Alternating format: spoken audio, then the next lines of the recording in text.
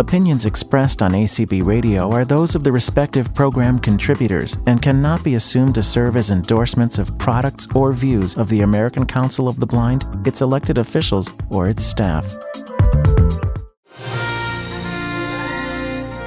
This is Sunday Edition with Anthony, a news magazine show featuring human interest, in the spotlight, movers and shakers, and the news and happening that affect all of us in and out of the ACB community.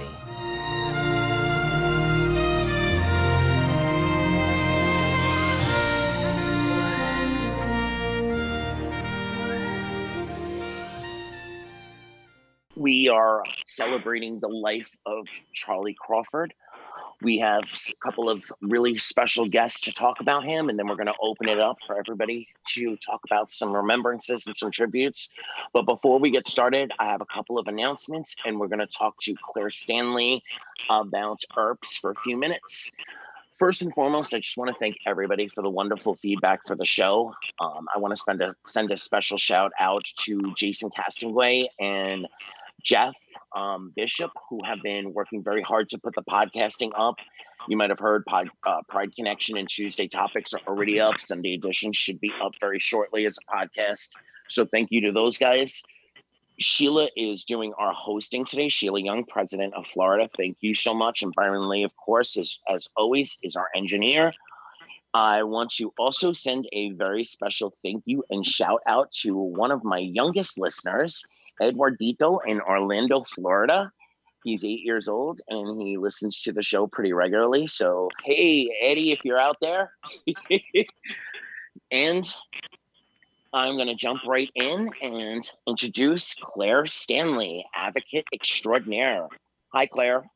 Hello. I like that title. I think I might change that on my signature block in my email. Thank you. Well, as some people know, we were originally going to do a two topic show today that was much different. We were going to talk about your ERPS committee, and things changed, and we're going to celebrate Charlie. But I figured we would at least give you the opportunity to explain ERPS and the upcoming events you have in the next 2 weeks. Claire, take it away. Well, thank you so much. And I will not take a lot of time because I myself am really sad for the loss of Charlie Crawford and would love to share my my memories and reminiscence as well. So I will not take up a lot of time, but we do have one of our first ERPS events taking place in just over a week. It's going to be one of our first conference calls. So I'm glad to have this opportunity to just tell you guys what it is. And I can take a step back first and just tell our listeners out there what ERPS is as one of our new steering committees. So I can describe that and then describe our first community call. That's going to take place on September 29th, Tuesday the 29th. So if you want, Anthony, I can just jump in and tell people what the ERPS steering committee is. Absolutely. Great. So in a nutshell, when Dan Spoon came in as president, he helped to divide the work of the national office and ACB as a whole into 9 steering committees. And the steering committee that I was asked to oversee as the staff member in the national office is Information Referral and Peer Support, which I affectionately call ERPS, IRPS. And so ERPS, I'll go over this very briefly because I'm sure many of you heard me talk about the National Convention this summer and other places. But ERPS is composed of 2 priorities: information referral, meaning get people the real basics on things like phone numbers for VR, phone numbers for protection and advocacy offices, just the real raw data that people need when they're trying to get resources. And we're putting that in a database so that when people reach out to ACB, we have it right there at our fingertips.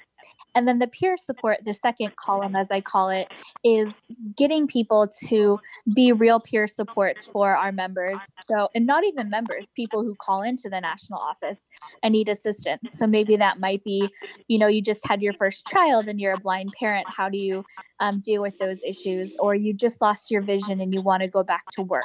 Where do you get the services? So we're developing a peer support component as well.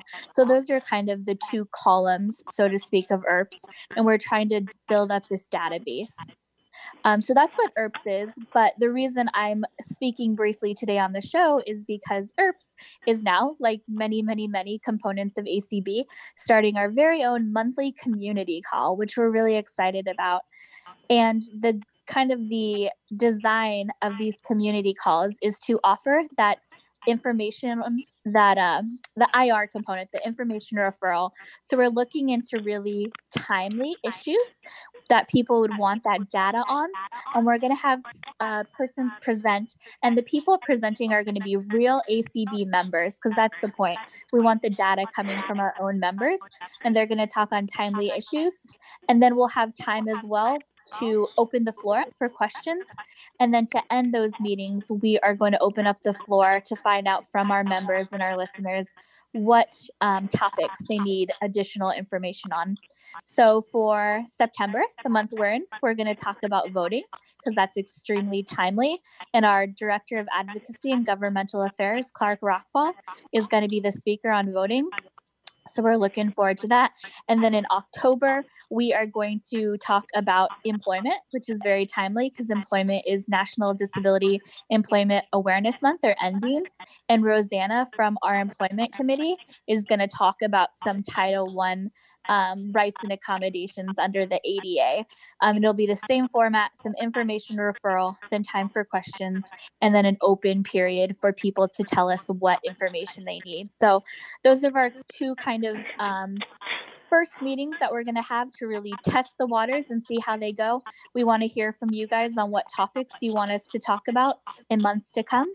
But we're really excited to do our community calls and get that information out there. And so, yeah, we hope you guys come. Like I said, next Tuesday, the 29th at 8 p.m. East Coast time will be the first one. It'll be on the list that Cindy sends out every week, so you can get the call-in data. And we're really excited to have people join us. Well, big shout out also to Cindy and her intern Nat, because they do a great job of putting out not only weekly, but a daily reminder / schedule email. So with all the information right there, so you can click the link, and Sunday editions is included every Sunday. So thank you, Cindy, for all the hard work you do. Thank you, Nat. I just wanted to mention real quick that ACB Voices, our new blog, which launched right after convention and then relaunched our harder launch September 1st, is still celebrating Guide Dog Month, and we're also celebrating community calls. So if you've got a great story or a picture of your skilled professional, or you'd like to talk about how the community calls have affected you, send your story in. We'd love to hear from you, and there's some great stuff up there now, so check it out. Some fun stories. One about my guide dog Bodhi that I think you'll all enjoy. And let's get into the heart of today's show. And I don't think that 1, 2, or even 5 shows would do justice to a life like Charlie Crawford, but you can also celebrate on Tuesday with Tuesday Topics. And I believe it's next Saturday, there's going to be a virtual memorial. So I want to introduce Terry and Frank Pacheco and Penny Reeder, along with Claire Stanley, who all had amazing relationships with Charlie. Ladies, gentlemen, thank you so much for joining Sunday Edition today. You're welcome. Yes. Thank you for inviting us. Thank you so much. So why don't we start with Charlie? Tell us a little about him. Terry? Well, I'm kind of thinking, well, I'd like to ask Frank to kind of start us off, since technically Frank has known him a little longer than any of us. Absolutely. So, honey. Yes. Can you hear me all right, everyone? Yes. We hear you Him wonderfully. there? Okay, good. All right. Well, I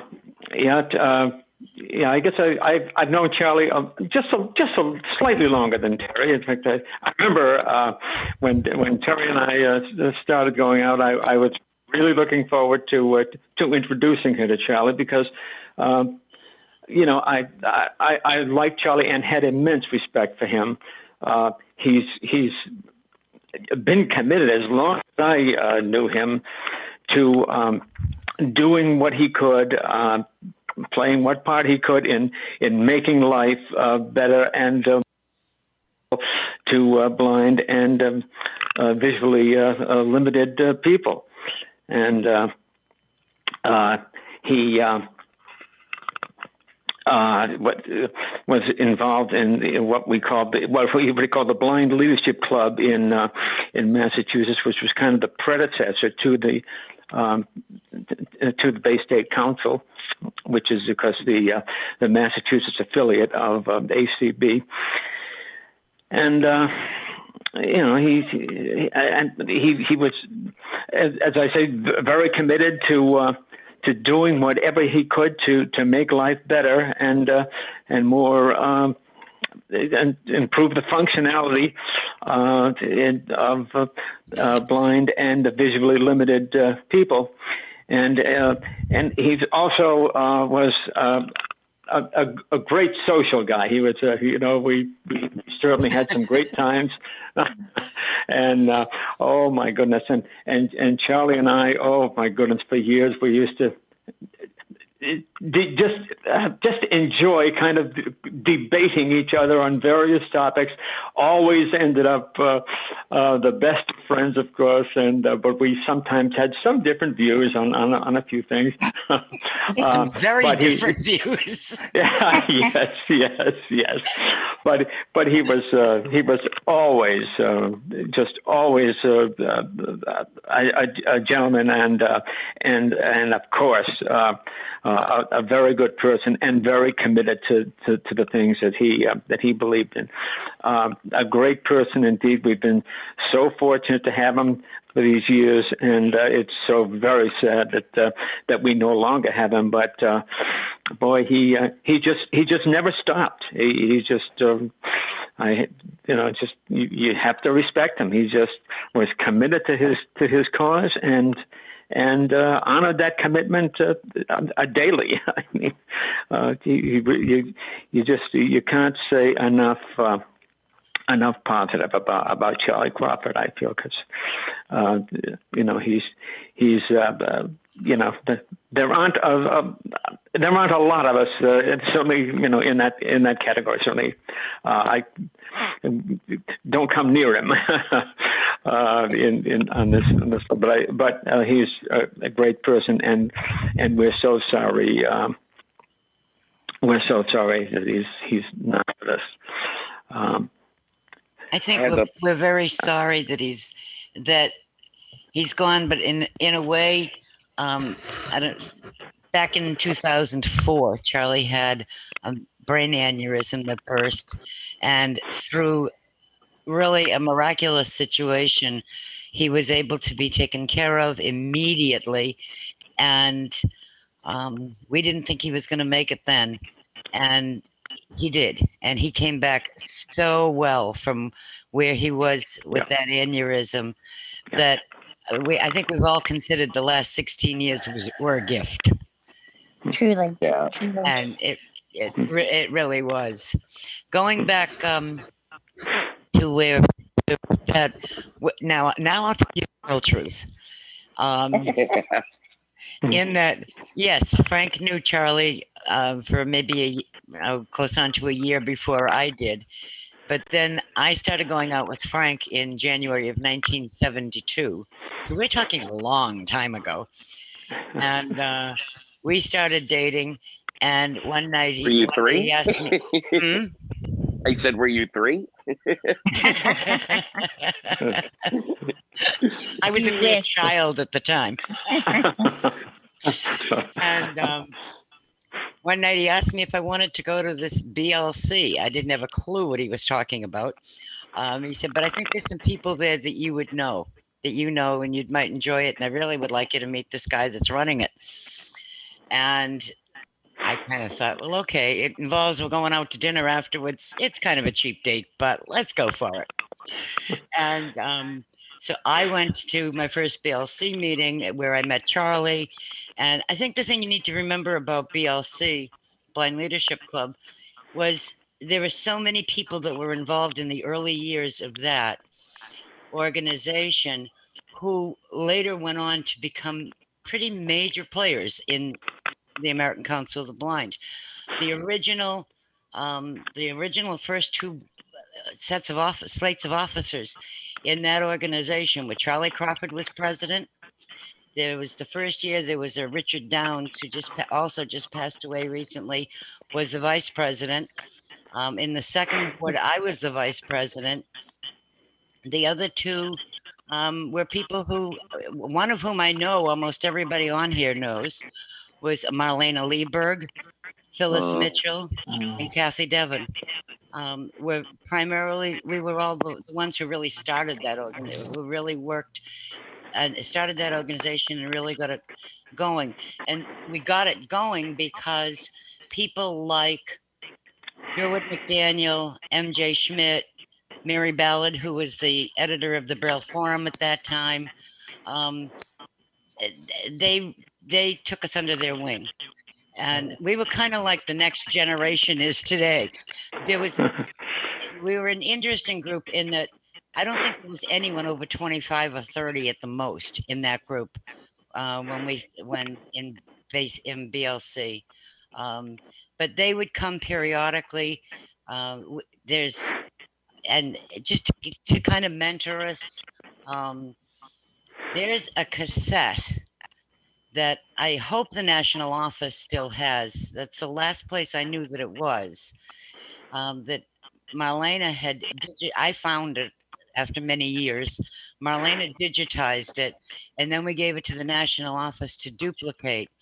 That for anyone who had gotten the book People of Vision, The History of ACB, is actually a cassette recording that Durward McDaniel made late one night of the whole history of the beginning of, the end of the beginning, everything that happened in the 50s and early 60s with the separation of ACB, the formation of ACB and the separation of all of them from NFB.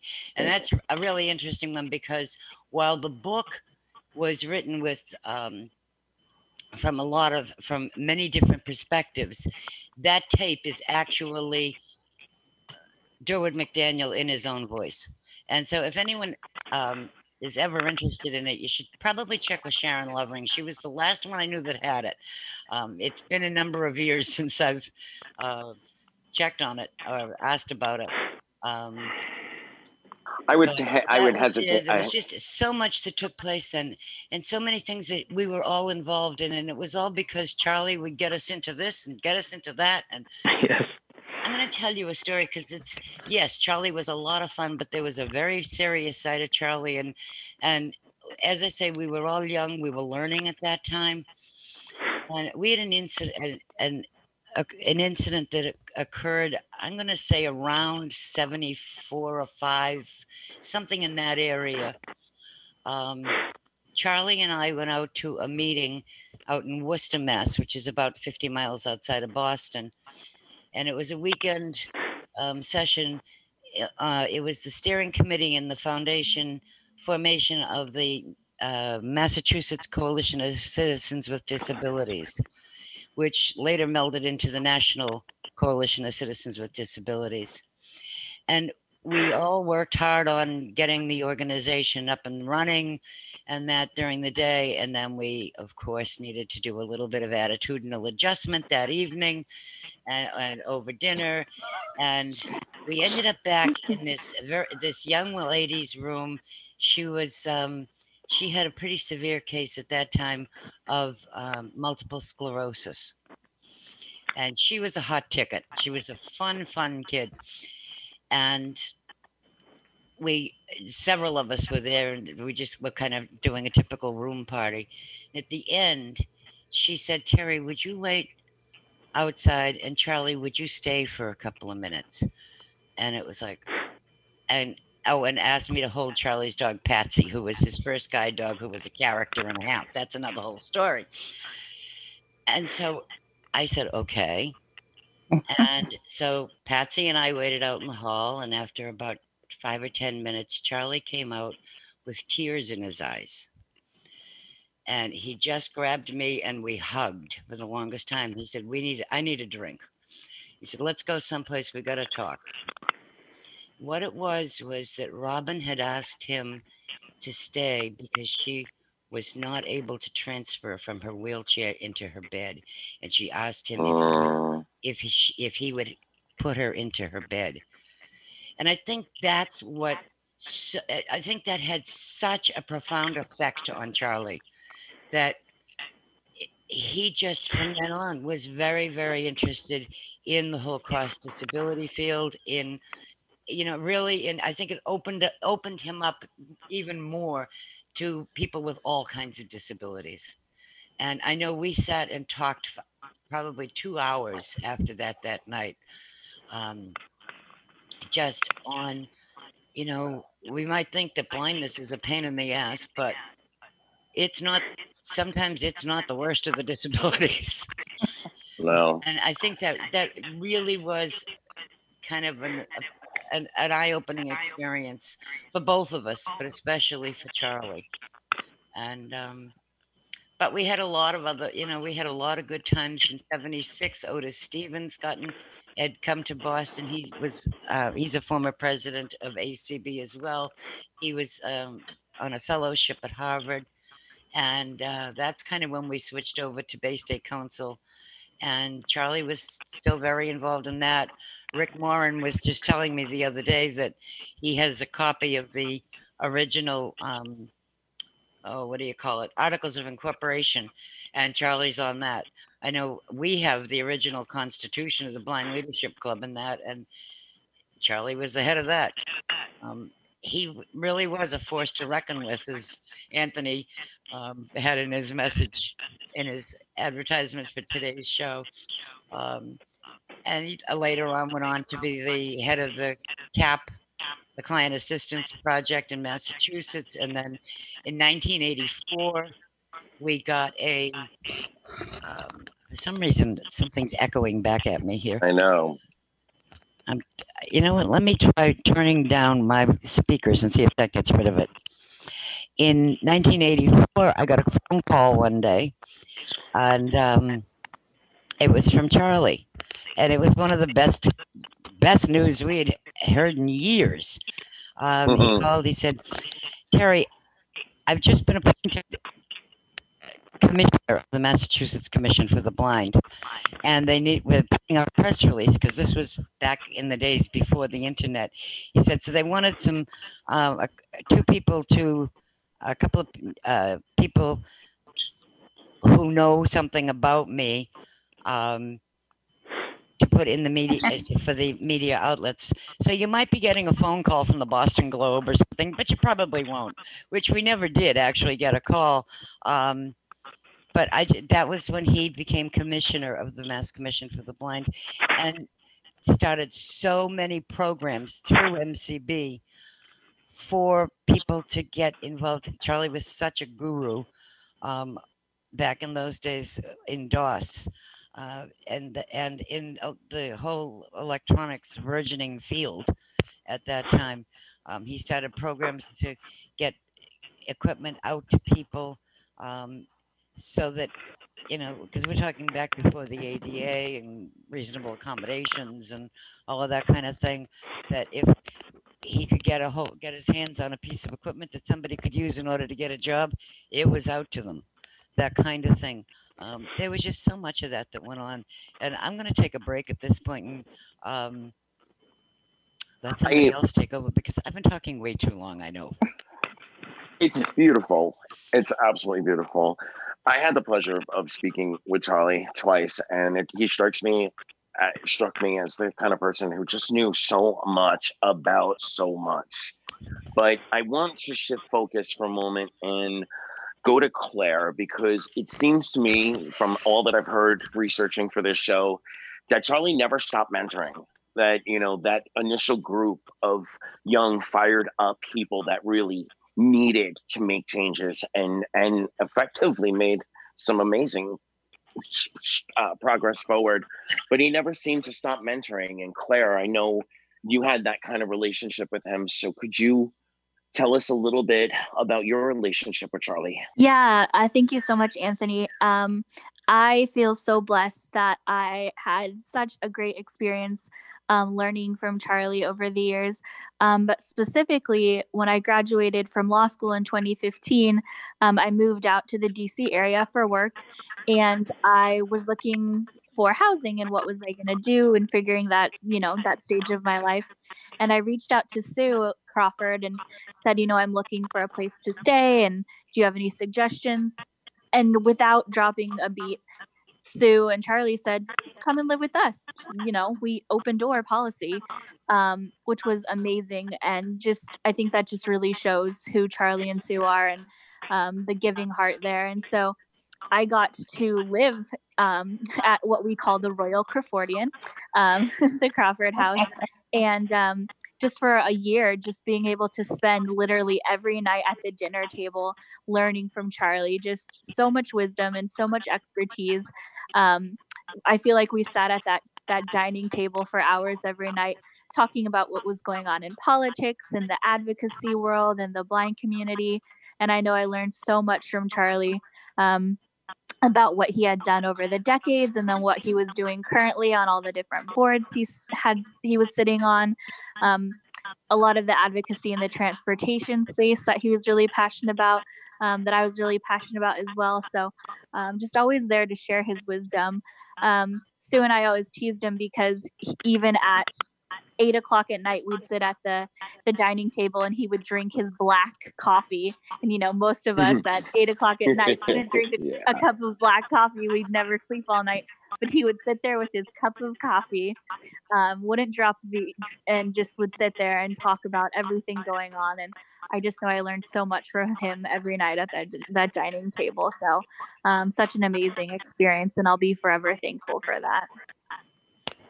And I'm sure that all the beautiful work you do is informed and inspired through that relationship.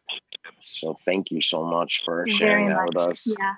I think Penny always loved to chat at the dining room table. That's what I was going to say.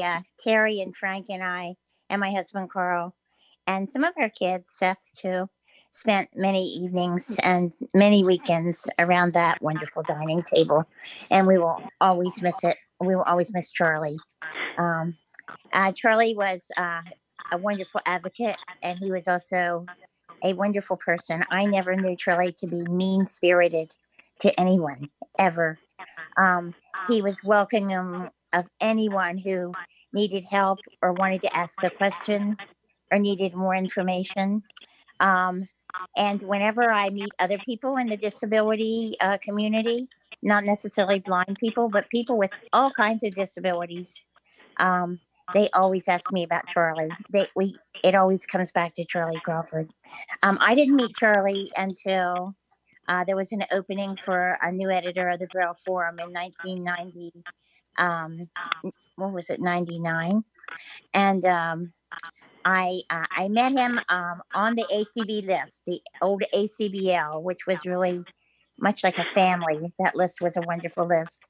And that's where I first started noticing this person, Charlie Crawford, who always had such insightful things to say about any topic that was going on. Then the job came open, and I went to LA for the interview. And that's really the first time I met Charlie.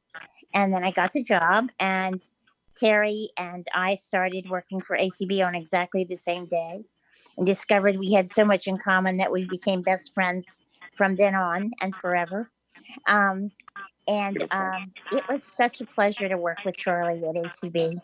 I think we accomplished so much while Paul was president and Charlie was executive director. We wrote the pedestrian safety handbook with the help of Debbie Grubb. We worked on the rehab principles of good rehabilitation, which if the rehab community would adopt those principles today, we would all be so much better off. We worked on audio description. Really got that started. Got approved briefly until there were lawsuits that delayed it for a while. And the best thing that Charlie did was he kept ACB informed. Every week, at least once a week, he would send out a column of news notes and tell everyone in ACB what was happening at the office. And they weren't dry and boring. He would share jokes and tell little personal anecdotes, and people loved Charlie's news notes. And it's a great way for any leader to communicate with an organization. We will really miss Charlie. My husband and I were saying for 20 years we have spent at least some time every weekend either on the phone or with Charlie and Sue Crawford and Terry and Frank. And life will not be the same for us. But we're so blessed that we knew him, and we got to learn from him, and we got to remember great stories, I'm sure some of which we'll hear later on. And we'll always smile when we think of Charlie, even through our tears.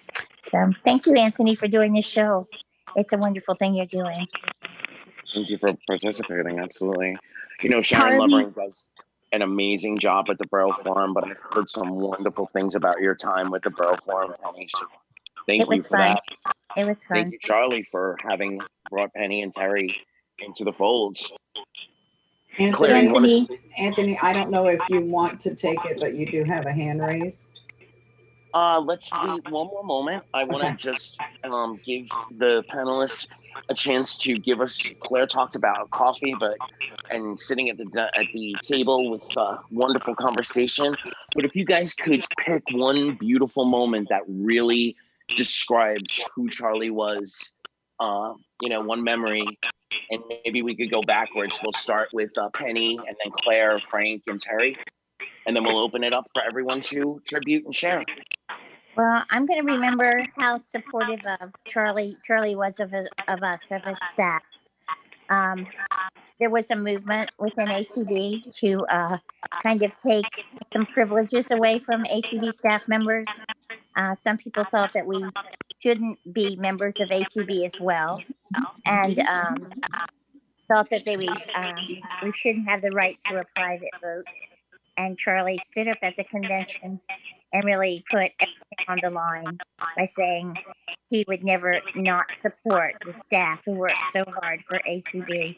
And he talked about how everyone in the organization should appreciate all the work we were doing for them. And there were other wonderful moments in Charlie's life, but that was a really brave thing for him to do.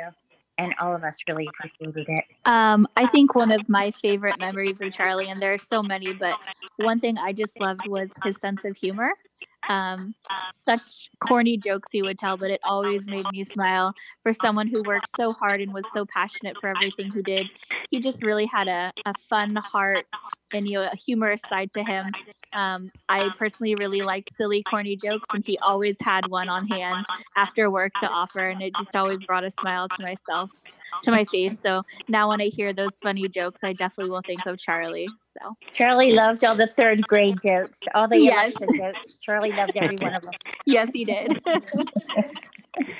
I want to just say one more thing about Charlie, and the reason I got involved with guide dogs at all was because of Charlie and his wonderful guide dog, Ruthie.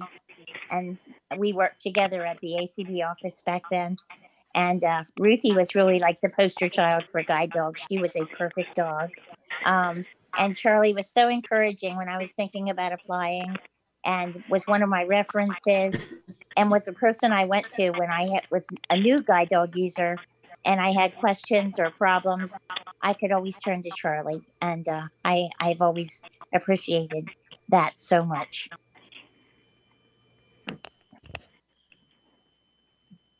And Frank, Terry, it's so hard to pick one, but yeah, I think I'm going to say that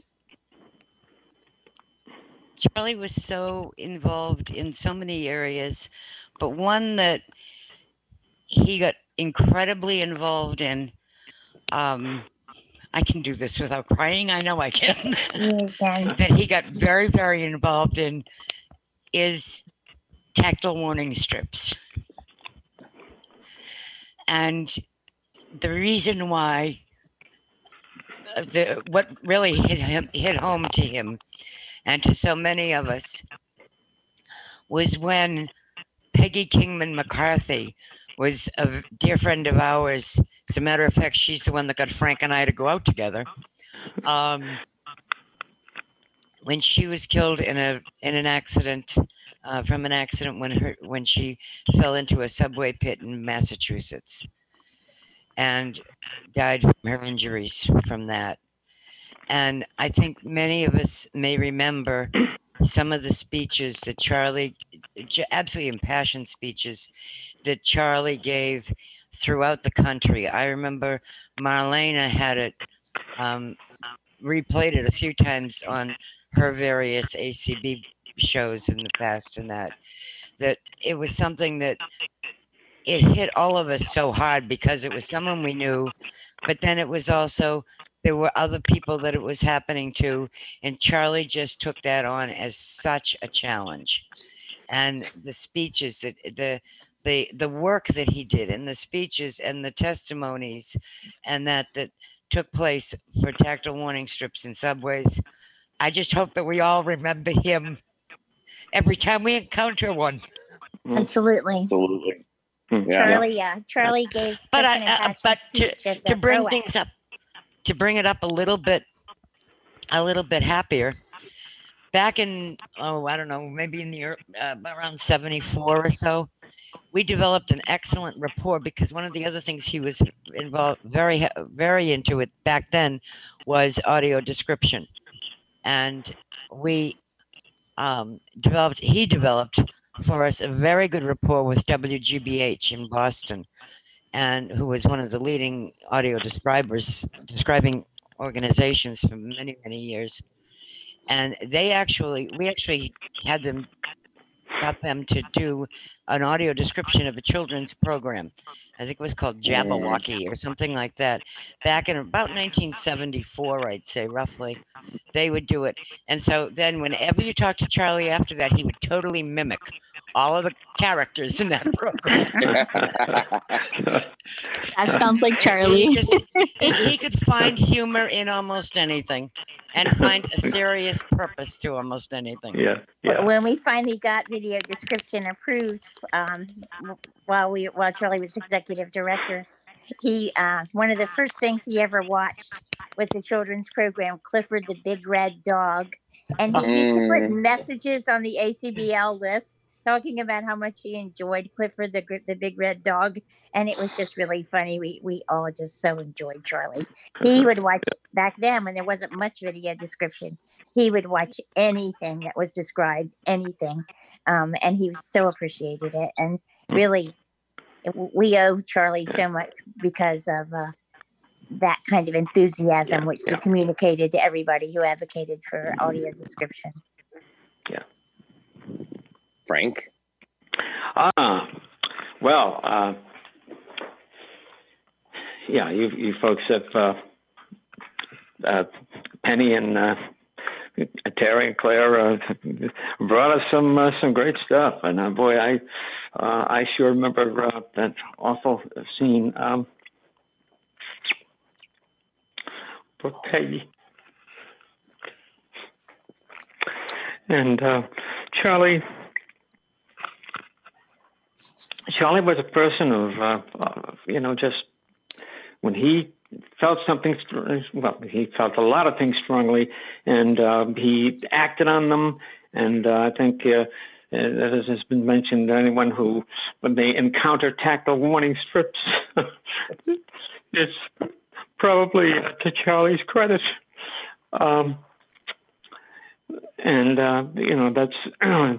Charlie was just that kind of person. When he believed something needed to be done or advocated for, he got there and did it and just wouldn't stop until he accomplished what he needed to accomplish.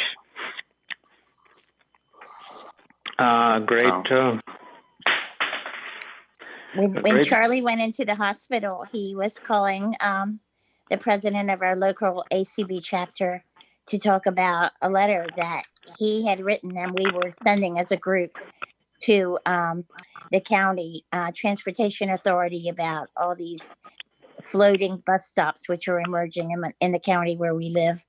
And he was in the hospital because he was sick, and the thing on his mind was making sure that the right people got this letter and got to know about the issue and start working on getting rid of floating bus stops and other pedestrian safety hazards. So he never stopped. And even after he left ACB, he became involved on like every disability committee or commission that's available in the state of Maryland. And everyone in Maryland knew and loved Charlie Crawford. Yeah. I think all of us that, are coming up now owe a huge, huge thank you and wonderful, just a thank you for all the years of passionate work, advocacy, and all the achievements. So on behalf of, Next Gen and BPI and students and those of us who are just a little too old to be actual Next Geners, but thank you, and absolute wonderful condolences and bring all of our love to Sue and the family. So I think if it's okay, we'll start opening up for our callers to also say some wonderful words and some tributes. Sheila, who do we have first? Philip Strong, you may unmute. Oh, Phil. I think am I unmuted? Yes, sir. You are. Okay. Yes, thank you. Good enough. I actually came on to ACB as a mentor through an international internship program. Well, not program, but position that Charlie had arranged. And I came down from Canada, and that's where I'm calling from now, Newfoundland, Canada. And I had the opportunity to work with Charlie and Terry and Penny and so many other wonderful people down there who are still all wonderful friends, as is his wife, Sue. I was actually talking to Charlie. It was probably just a couple of days before he went in hospital. And I mean, I ended up living with him for that 6-month internship, and he hired me back on and did a lot of work to get me back down with visas and things. And I came back down, and I spent a number of years in working with Charlie in ACB, and he was an amazing boss, an amazing mentor, and an even more amazing friend. And the reason I have a seeing eye dog now is because of Charlie and Ruthie, because he had Ruthie when I was there, so I have a Wonka now because of it.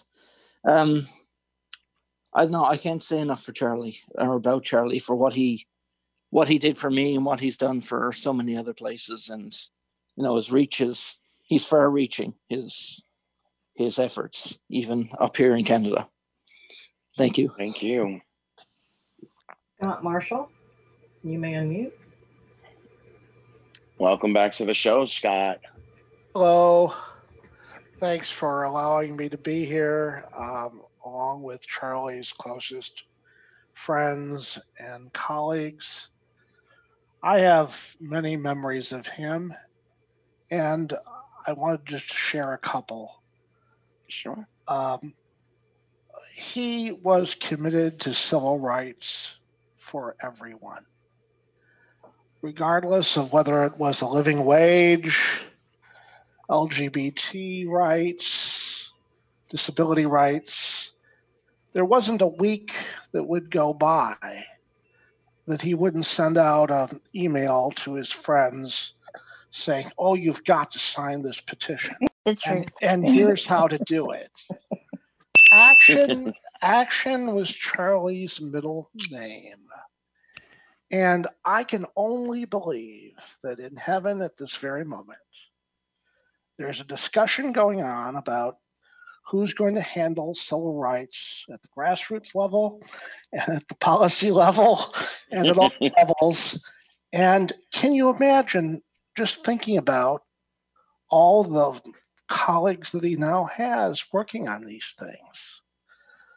Numerous ACB members like Marlena Lieberg and others, too many to mention, but even luminaries like Ed Kennedy and John Lewis, and of course the notorious RBG.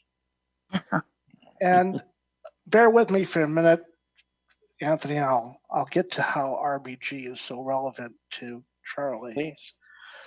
I read in this morning's Times Magazine a number of quotes from her, from articles they had done over the years.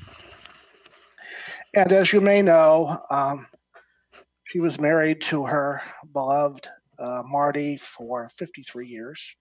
Yeah. And she said that in one of the quotes that she got some good advice from her mother-in-law, that the secret to a good marriage, and then she said, I also applied this in the workplace, is that once in a while, you have to be a little deaf. Well, you know, I think Charlie had to be a little deaf once in a while too.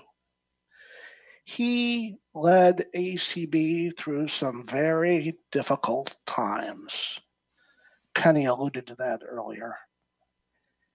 And RBG said that if you get angry because of an unkind remark or because of an issue, you lose, or you may lose, your ability to persuade and change.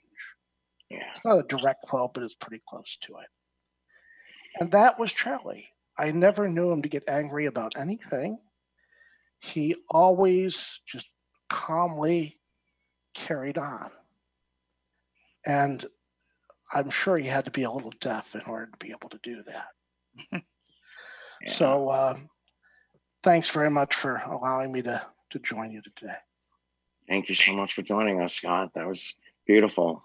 And we should definitely take a moment to just pay the respect deserved and due to RBG, who in her last moments prayed that her replacement would be chosen after the transition of power. And let's all take a moment to just pray that that happens to be the truth. But Sheila.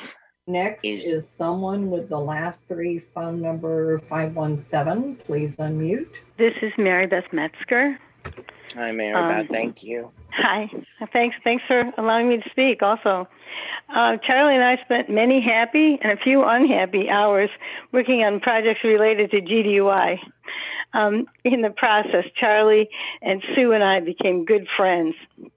I just would like to share two quick stories from the 2019 Rochester Convention, which partially illustrate why so many people are virtually gathered here to remember Charlie. Both before and during the convention, and Penny, you'll remember this, of course, when she was off harness, I offered Raisin the opportunity to come and live in Albany with Foster and me.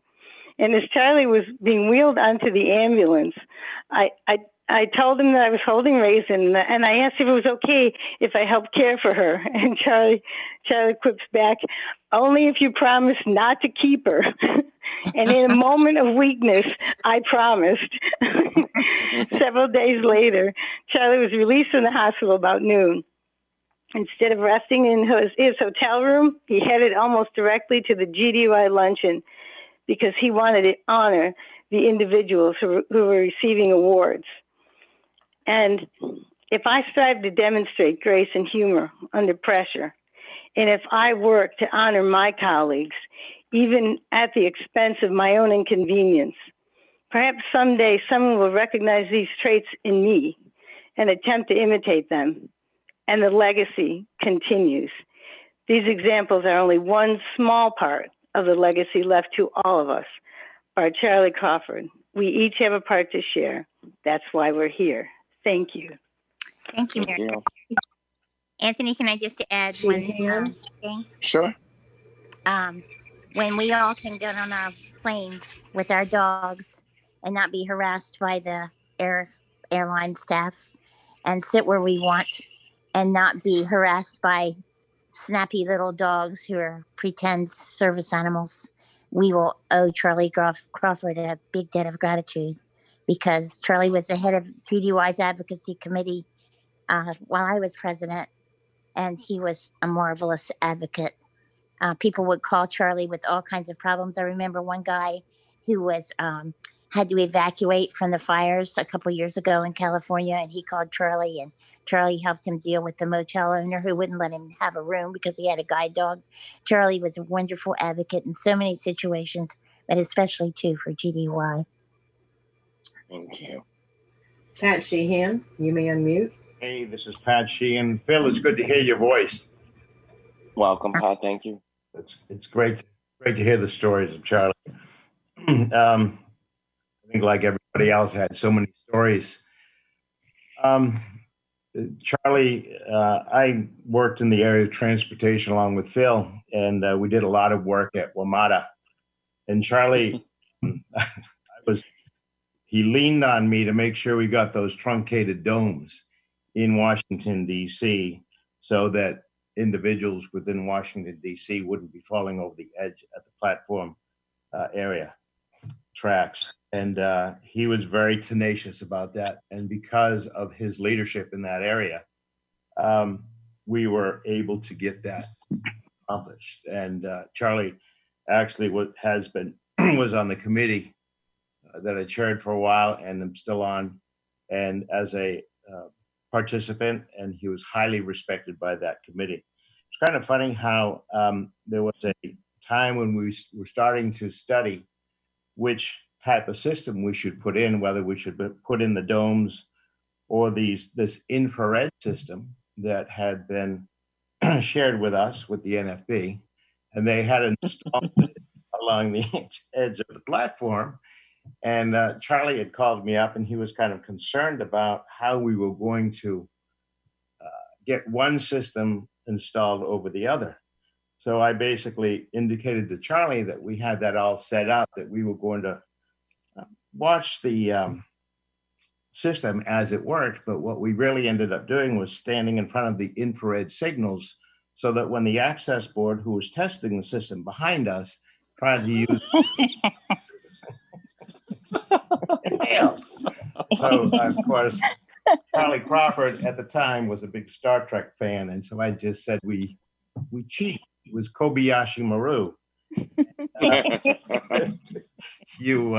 We just sort of doctored the text a little bit, but Charlie liked the end result, and we were very pleased to get that in. Charlie, you're right, Penny. Charlie called me up the day he went in the hospital. And he said, what about that letter? Did you make any changes? I said, we had to put our names at the bottom of the letters. And he interrupted me and he said, that's right. We need to talk to them about getting this letter with our email addresses so they can get these, we can talk to the county executives, which was very important to him. 2 hours later, Charlie was in the ICU on a ventilator.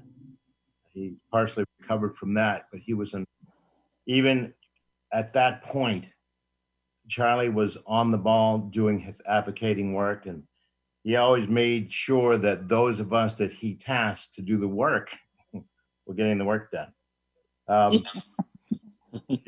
He was tenacious, oh yes, but he was so much fun to work with.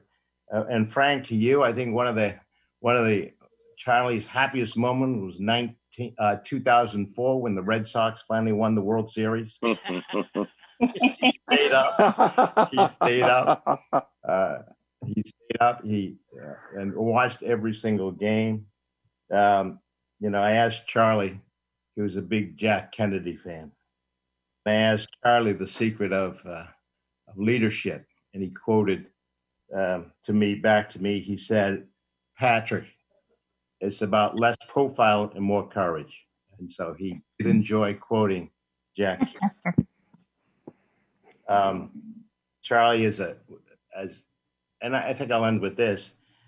We hear stories about his effectiveness in ACB, but that same kind of effectiveness was the same thing that we saw in all the committees that he worked on, whether it was the rehab committee or the transportation committee that, where he sat down and gave advice. People would look up his profile, when they were talking to him, like through Google or whatever, understanding the kind of person they were talking to. But one thing that came through with everybody, people that knew him well and people that just met him, is that he cared about people and balanced who they were, made them feel important, made them feel like they were part of the family. He had no ego when that was concerned, because it was all about the people, and he could make you feel like $1 million, when you were sitting down talking to him. I've been around the dining table at the Royal Kerfordian, and I agree, those were special moments. Yeah. The last I wasn't 11. even a member of ACB at the Rochester. I became a member at the Rochester convention, but he was a extremely gracious and welcoming and folding person. So thanks. That's our Charlie. And he And always, thank you, Pat. Great. Go ahead, Terry. Anthony, he Yes. always wanted to work together. He Always. always, you know, the Always. politicians will say how they cross the aisle and hands across the aisle and all that. But Charlie really, really, really did want to do that and was fairly successful in a lot of times with it. One time that he wasn't terribly was many years ago. He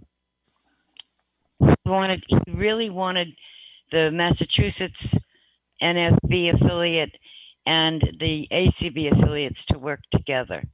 And unofficially, we did. Unofficially, he saw to it that happened. But when he wanted to. It was at the time when Ken Jernigan was put out this whole condemnation of ACB and that you couldn't belong to both organizations and all of this, and that so bothered him that to try and isolate people. And I know he talked to Frank, was in the NFB at the time. He was on the board of the Boston chapter, and he asked Frank to get him some time on the state convention floor. And Frank did. He got permission for him to speak at that state convention. And I think a lot of people really, I know afterward, so many people, they got the idea that we do need to work together and that we can work together. Unfortunately, their national representative shouted them down on the floor, and it was a huge circus. And they went against their original vote because of the pressure that was put on them. But he so worked together, and he continued to do that. You know, sometimes it might have been a little in the back streets and such, but I remember a couple of different times when we used to meet for dinner a lot in the 90s and such at this steakhouse up in Cambridge. And I remember him coming in one night and he says, had quite a visit this afternoon with with Mark Mauer or with Ken Jernigan or who it was, because he always worked to try and give us a uniform, a united Unified view of issues, and to look at both sides of various and sundry issues. Those meetings were so successful too because he always injected humor into a situation. He could always diffuse a situation, and you just really liked him. You know, even if you didn't agree with the thing he was for, I don't think there was ever anyone, no one I knew very well, who just didn't really like him and just love that kind of approach to life. You know, let's diffuse the situation. Let's see where we can get along. Let's see how we can agree. Let's find a compromise if we can. Yeah, exactly. You have no other hands, Anthony. Okay. So tell me a little bit about his tenure in ACB. What do you, besides the warning strips and the domes, what else stands out about his time with ACB? Audio description. The rehab principles, the principles of, that consumers have choice, and we need all the information available when we're applying for rehab services, and then it's up to us to decide what's best for us. He was so passionate about that. And when I first met Charlie, within a month, Terry and I were tasked with interviewing Fred Schroeder, who was then the commissioner of rehab services. And Charlie prepared me for that meeting and helped me figure out what questions to ask. And by the time he and I were finished with that 45 minutes of preparation, I was so committed to consumer choice that I don't think a day went by for the next 5 years when I didn't talk about it. So, Hey, Penny, This is Pat again. Can And Fred, so he he had to agree with us as well. He was very kind to us when we went for that interview. He was indeed. Yeah. He taught me how to use a super long white cane. And he laughed the whole time. And I had gone because at that time I was very involved in. I think I was the editor of the vendor scope for Randolph Shepherd Vendors of America, and Charlie and RSVA had worked on what was called the Call for Action, and so I had. That's why Penny and I went together on that, and he just was. It was just it was a delightful afternoon. That and we were just given, Charlie had gotten it set up, and it was, you can have as long as you want. I think we were there for, didn't we talk for like 2.5 hours or something? Yeah, we were. And Could you guys tell us a little bit about Charlie and Sue together? Oh, they adore each other. They do adore each other. I mean, they just totally adore each other. They do. And Claire mentioned the Royal Crawfordian. That actually, there's been a lot of us who have stayed there. When I first came down, when Charlie first called me and asked me if I would consider coming down to Washington to take the position of affiliate services coordinator, which was a different job than Cindy's is now. It was, some of that was in it, but it involved working very, very closely with for instance, on the national convention. Back in those days, about the only thing that Minneapolis did with the convention was handle the money. Generally the chair of the convention committee and I worked very closely together. And at that time it was John Horst, and then followed by Leroy Saunders, Leroy Saunders was a past president of ACB, and I to this day miss Leroy. He was a wonderful, wonderful man. And I hope John, and I understand John is still doing fairly well up in Pennsylvania, and we ran the legislative seminar and put all of that together, and the president's meetings, and there was just a lot that went on. And the national office was a very different place then than it is now. We had a staff of, I think, 12 or 13, something like that, because we had Phil doing the advocacy, and Melanie was doing governmental affairs, and we had assistant Krista and Barbara. I'm sorry? They had assistants like Krista and Barbara. Yeah, that's what I was going to say. Barbara. Yeah, Barbara was doing all the information referral and updating the information for the website at that time. We had a fabulous office manager, Ann Fesh. Ann Fesh she was great. Sharon was Penny's assistant. Cindy, her sister Cindy was Charlie's. Mine was Patricia. And Patricia.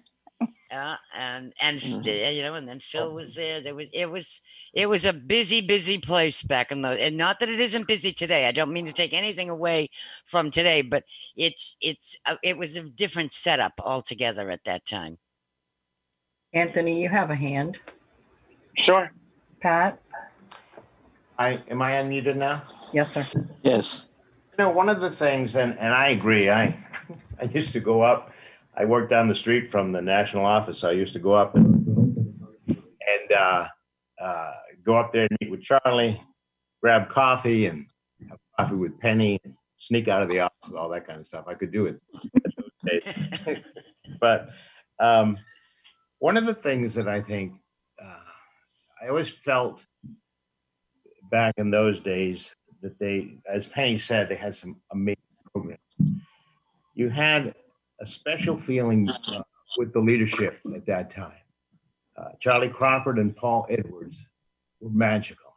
They made it feel like Camelot. They were able to articulate a vision and communicate a vision out to individuals and get the rank and file to believe in that vision and want to work that vision.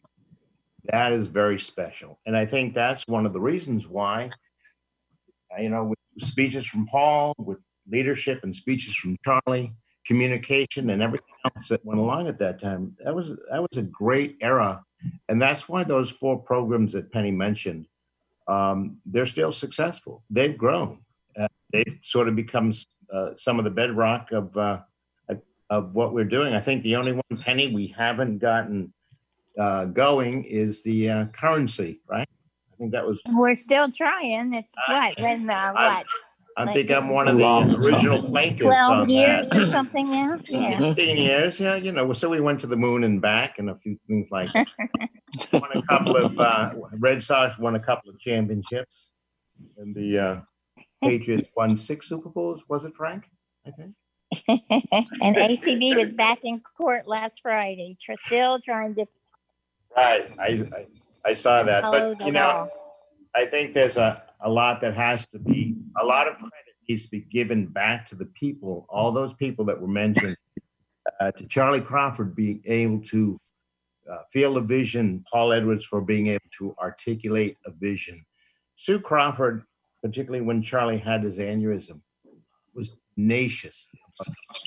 She fought for him during that time. Mhm. Back, she was always and has always been on his. Always. That is a beautiful marriage. All right. It was. I remember Hear, when they hear. got married, and they got married. I think it was in 1986, 84. I think it was 1986. They got married. We all just took them. We all went out to dinner. But when I say we all, there was one of the things Charlie had started in back then was the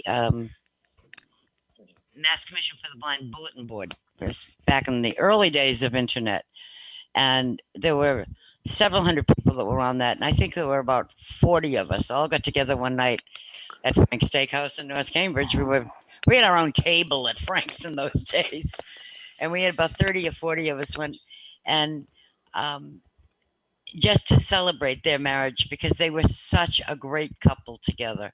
And there was Susan has always been so supportive of Charlie. And Charlie, they truly have a great, they have had a great love affair, a great love story through the years. And as Pat says, she was like a mother bear. Mama bear, yeah. Yeah, the mama bear. With his aneurysm and through all of the years of rehab and everything after that. And I don't think there's anyone that I know who really respected Charlie more than Susan. No. And she was always very open to everyone. That's what I started to say before when I came down here. It all happened very, very quickly. And I needed to be down here inside of 2 weeks or something. And so that was Susan's immediate thing was, come down and stay with us. I lived there for 3 months. Phil lived there. Claire lived there. Everybody that came to town at some point or another stayed at the Crawfords, the Royal Crawfordian. It was, they've just been very, very open to everyone for so many years. So Some of my friends, after I lived in Silver Spring with them for a year, my friends in Silver Spring became familiar with Sue and Charlie. And I would always get texts from my friends saying, I spotted them walking together downtown. And that was my favorite thing to hear. Their both most recent guide dogs are Black Labradors. So you'd see Sue and Charlie both with Black Labradors walking, next to each other in downtown Silver Spring, and that always brought a smile to my face just picturing them truly in love walking downtown together. Yeah, that's true. Well, Terry, Frank, Penny, I hope you can bring to Sue our love and respect and love, and just that we wanted to celebrate today. And you guys, many people have mentioned Paul. It's notable. I said at the top of the show, and I want to say it again, that 1 show, 2 show, 5 shows would never be enough.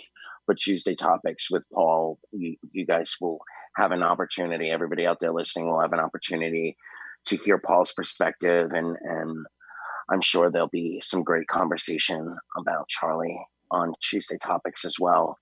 And there's a memorial service that they're planning for the first Saturday of October, if I'm correct, right, Terry? That's what I Yes, Bay State Council is going to be doing a memorial service that at 10 o'clock on the first, I think that's the 3rd of October. It's the first Saturday to honor Charlie and Bob Hachey, and I think there are 2 other people that have passed away this year in Bay State that they will also be honoring as well. The other thing is next Saturday at 10:30, and I'll have information for it on the Visibilities call, and perhaps before that we'll put it out in some places. Charlie's funeral service is private. It's only family. The whole COVID thing and such is next Saturday, the 26th, but it will be streamed by the funeral home. And so we'll put out the link for that stream once I have it. Thank you for that. And on a lighter note, just a plug for the first Sunday, the 4th of October, Frank and Terry are going to come back to Sunday Edition for my October Couples show. That should be a lot of fun, and we can dive into the summer of marriages. A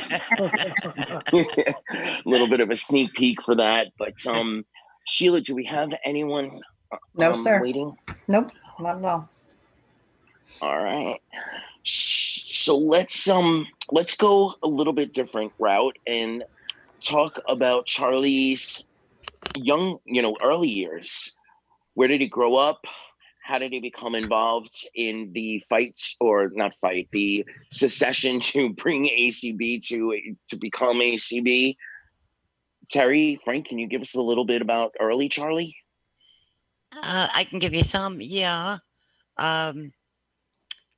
Charlie spent a good bit of his childhood. Charlie's parents, his father was originally from New Hampshire, and his mother was originally from Puerto Rico. Thank you. I remember it was Cuba or Puerto Rico. Puerto Rico, My mind yeah. was going blank. From Puerto Rico, and he spent about 10 years of his youth in Puerto Rico, and so Charlie was quite bilingual. Charlie was a twin. His brother Manny passed away a few years ago. But what was kind of the funny thing about the thing that people often noticed who met them together was they were the most opposite, physically, the most opposite pair of twins you could ever encounter. Charlie was the white Anglo-Saxon appearing, tall, very fair, and Manny was the short, very dark. He had the black hair, the brown eyes, the whole nine, the whole thing that they you just never would have guessed that they were brothers, much less twins. Wow. But they were both, and Manny was a policeman down in Florida. In Miami. Florida, yeah, I can't think of the name of the town right now, but Surfside, I think it was, Florida. Really, really nice person. I remember I used to go down to Florida every year when my parents were snowbirds, and my sister and I would drive their car down and back, and we'd go and visit. If Charlie, especially if Charlie and Sue were down to something, we'd all get together somewhere in between and have a fun night. And Manny in a lot of ways, their personalities were a lot alike. They were both very into helping other people, and they both had great senses of humor. Their mother she was a character. I think all of us, Phil, Penny, and I all have great stories about his mother. Julia. She was wonderful. Julia, she was so much fun. And so then he came up to, he also lived for a while in New Hampshire. He lived for a short time in New Mexico when they were very young children. But, and there's a great funny story about them running around in diapers and getting out onto the street one time. But I don't honestly, I don't remember it well enough. I just remember Charlie telling a group of us at a meeting one time all about it.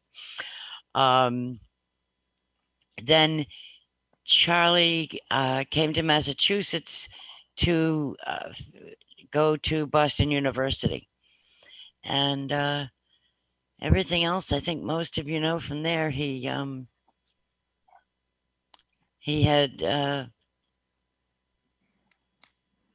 really good, his personal life was his personal life, and that was, one of the things about Charlie that he was very good at was, and he and I used to do it a lot. The years that we worked together was you could keep a professional, the 9 to 5 professional and the 9 to 5, and then the 5 to 9 personal side. It was one of the things that I just always, we never really talked about it, but we tended to automatically keep those two parts somewhat separate. I mean, when Charlie did something that drove me crazy, I wouldn't tell him that he was a jerk between 9 and 5. But trust me, at 5:05, he'd hear it. Kind of thing. And the same thing held true in reverse. He'd say, "Do you really think that, it's such and so at work?" And then on the way home, he'd be, "How could you come up with such crazy idea?" That kind of thing. How did I missed those train rides.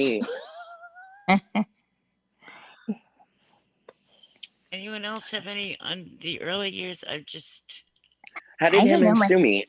He loved parties. I know that. We had more than a few. Frank would bar the door, and when it was time to go home, and the two of them would argue over whether Charlie should leave or could leave or not.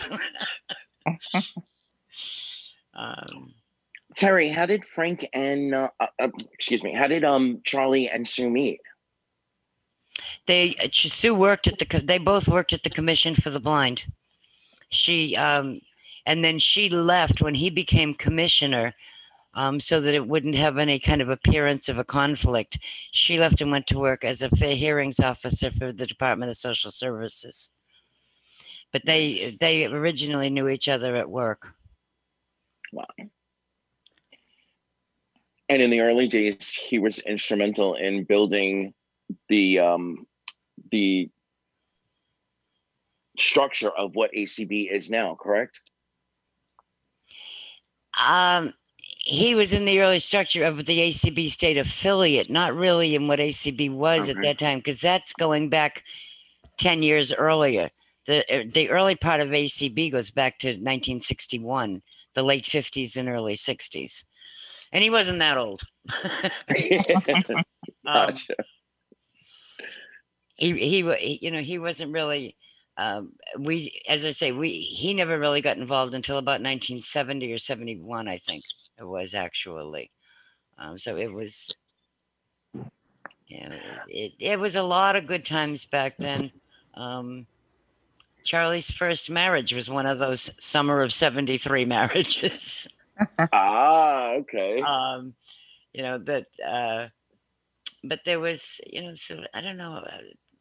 It was, I think that, he grew up as he had some vision through into his middle teens.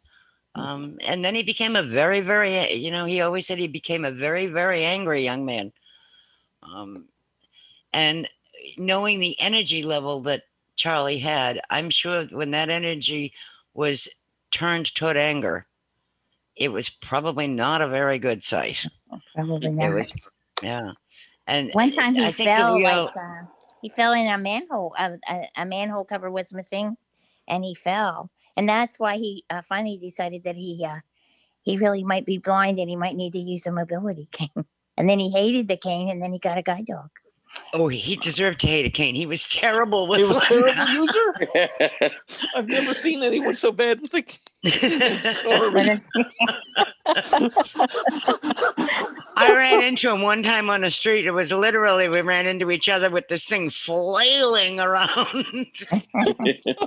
But he was he was one of the best guide dog handlers I have ever known. Yeah. His first dog. I remember somebody said that Charlie never got angry. Well, I do remember a funny incident with Charlie. We were at that state NFB convention actually, and we were having breakfast. They had breakfast. The restaurant for breakfast was set up around the indoor swimming pool. and his Patsy, she had a ringtail. She was a ringtail Australian Shepherd, I think, something like that. She looked like a German Shepherd to me at the time. I didn't know the difference in shepherds then. And she wanted to go swimming. And boy, there was no one in the pool area. And have you ever been in an indoor pool area, how every sound echoes? Mhm. There was almost no one probably in the building that didn't know that Patsy wanted to go swimming. And Charlie was absolutely, well, I think he was mortified and angry with her at the same time. It was not nice. I'm not sure who ended up yelling louder, him or Patsy, over the debate whether she was going to get to go in that pool. And he won, of course. But boy, he could get quite angry when he needed to. Oh, yes. He could do that. He was a great dog person. Oh my God, his dogs were so lucky to live with Charlie. I mean, he just adored them. He made little songs. He wrote composed little songs for each of them. It was a Let's Ruthie go song to the and bus a stop, Mason Ruthie. song. They still And he go would through sing my the head song, at some when they Oh, went yeah. out to get busy. Yeah. You guys mentioned Peggy and the work that he did around the domes, and I know that year at convention there was a protest that was planned. Can any of you tell us a little bit about what had happened out in California that year? That was in San Francisco. It was before I was involved with ACB. I just knew about it. I was still pretending I wasn't a blind person back then. So, that was in the summer of '93, and there were a lot of very emotional things that took place at that convention. Another dear friend of Charlie's and ours was dying of cancer, and his one determination was to walk across the Golden Gate Bridge. And wow. I believe Charlie did it with him. We were not at the convention. There was a lot of argument against tactile warning strips, just like there was arguments against accessible pedestrian signals. That it was felt that some people, the leaders of some organizations, felt that both things made blind people look more helpless, which I think was, I personally thought that it was exactly the reverse. And there was talk of one of the many demonstrations. Back in those days, there were demonstrations against ACB and AFB and what was that? NAC. Yeah, NAC. The National Accreditation Council and all of that. There were lots of demonstrations that took place back then, but there was serious blowback on not wanting tactile warning strips on subways. Yeah. Anthony, you do have some hands raised now. Sure. Let's take the next one. Pat, go ahead and unmute. I think I might be unmuted. You are. Thanks. Yeah, you're right. One of the big proponents of the truncated domes back then was Pat Beattie. And I remember he wanted us to get involved with that. And I remember, I think I was on the Metro committee. I think it might have been a board meeting or something that everyone walked in. They had a car or something like that and walked into the middle of the Metro board meeting and sort of disrupted. Had to get people's attention to be able to get these domes, and at that time there was a lot of pushback against that. You're right, Terry. There was pushback saying that if you put these domes in, and even though we thought it would be a safety thing, people would NFB particularly was saying that the NFB would think that it was a make blind people look incompetent. And with enough information and advocacy, that whole issue was debunked. I just learned the other day that out of the 93 stations over the last, 8 years ago. They completed all the stations in Washington, D.C., even the ones that didn't have to be done, a lot because they wanted uniformity and accessibility in all the stations. Charlie also did the same thing with lighting with respect to L'Enfant Plaza in Washington, D.C. Sue was having a real hard time navigating that particular station, and Charlie fussed about the lighting, and they have a really good job of increasing the lighting in the Washington, D.C. area. But there were a lot of things that came to play, and I know that Charlie was very instrumental in making sure that things like the domes, the lighting, announcements on the trains, access to transportation was just something that was done in a very sophisticated way. In years ago, when we started with the accessible pedestrian signals, we had to take on the NFB, who didn't want accessible pedestrian signals. Yeah. And who did they? Phil, I think you were involved in this. And very big time. Yeah, who did they put in charge of the coalition to bring NFB headquarters and Little ACB of Maryland together? Charlie Crawford. Came up with the plan for putting that together. He had his facts, his figures, his arguments, and all that. And Charlie ruled the day. And now we have APSs throughout the entire state because of Al Pietralongo and Charlie Crawford. And that's right. That's become a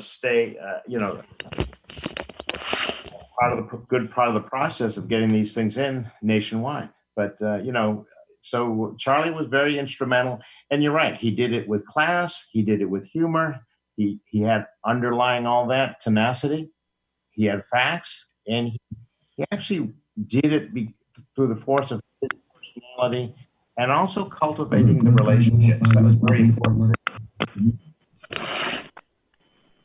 Sheila? Okay, you have someone with the last 3505. Please unmute.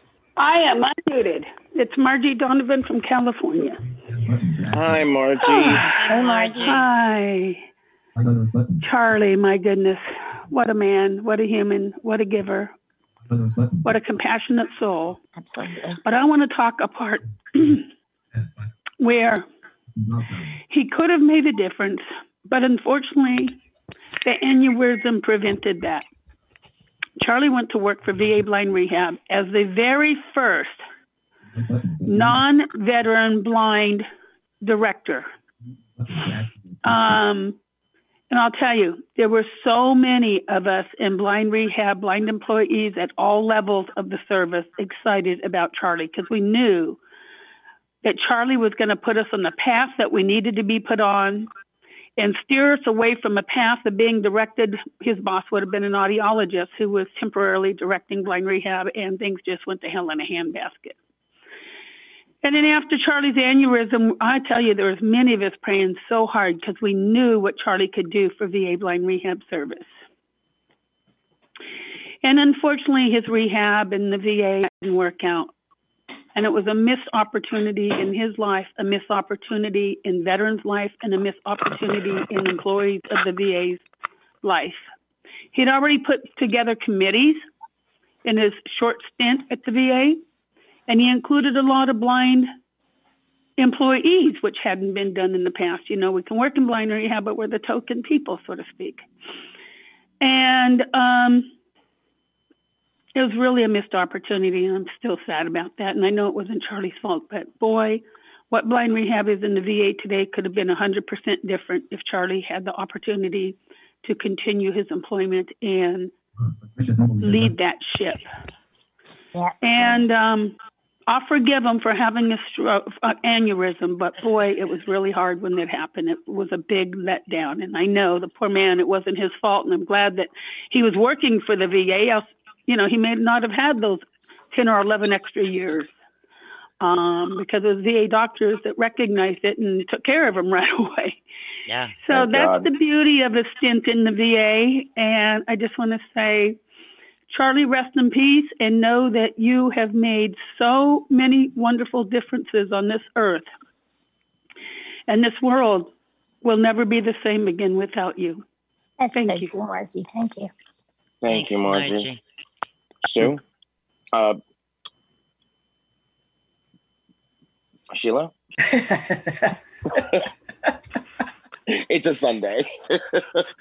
No, you have no other hands. Tell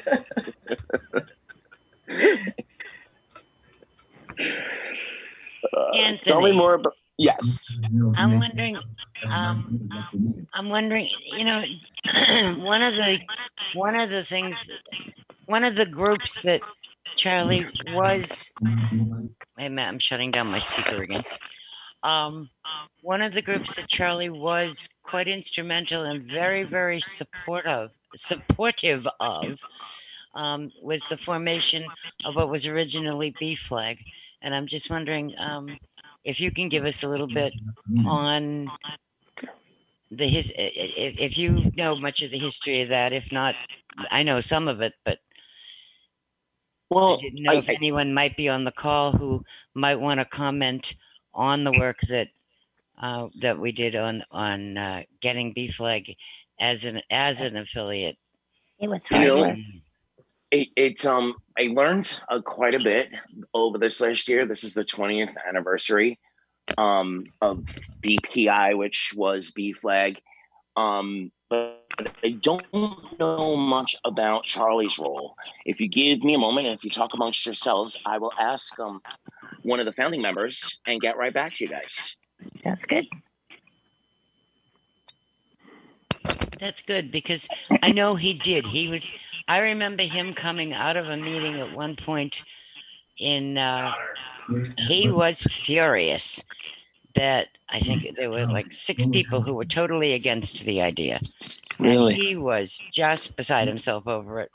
Because all of that took place when Paul was president and Charlie was executive director and I was in affiliate services. So, and Penny was letting everybody know through the forum, and we all really wanted to see that come to pass, and to become an affiliate. And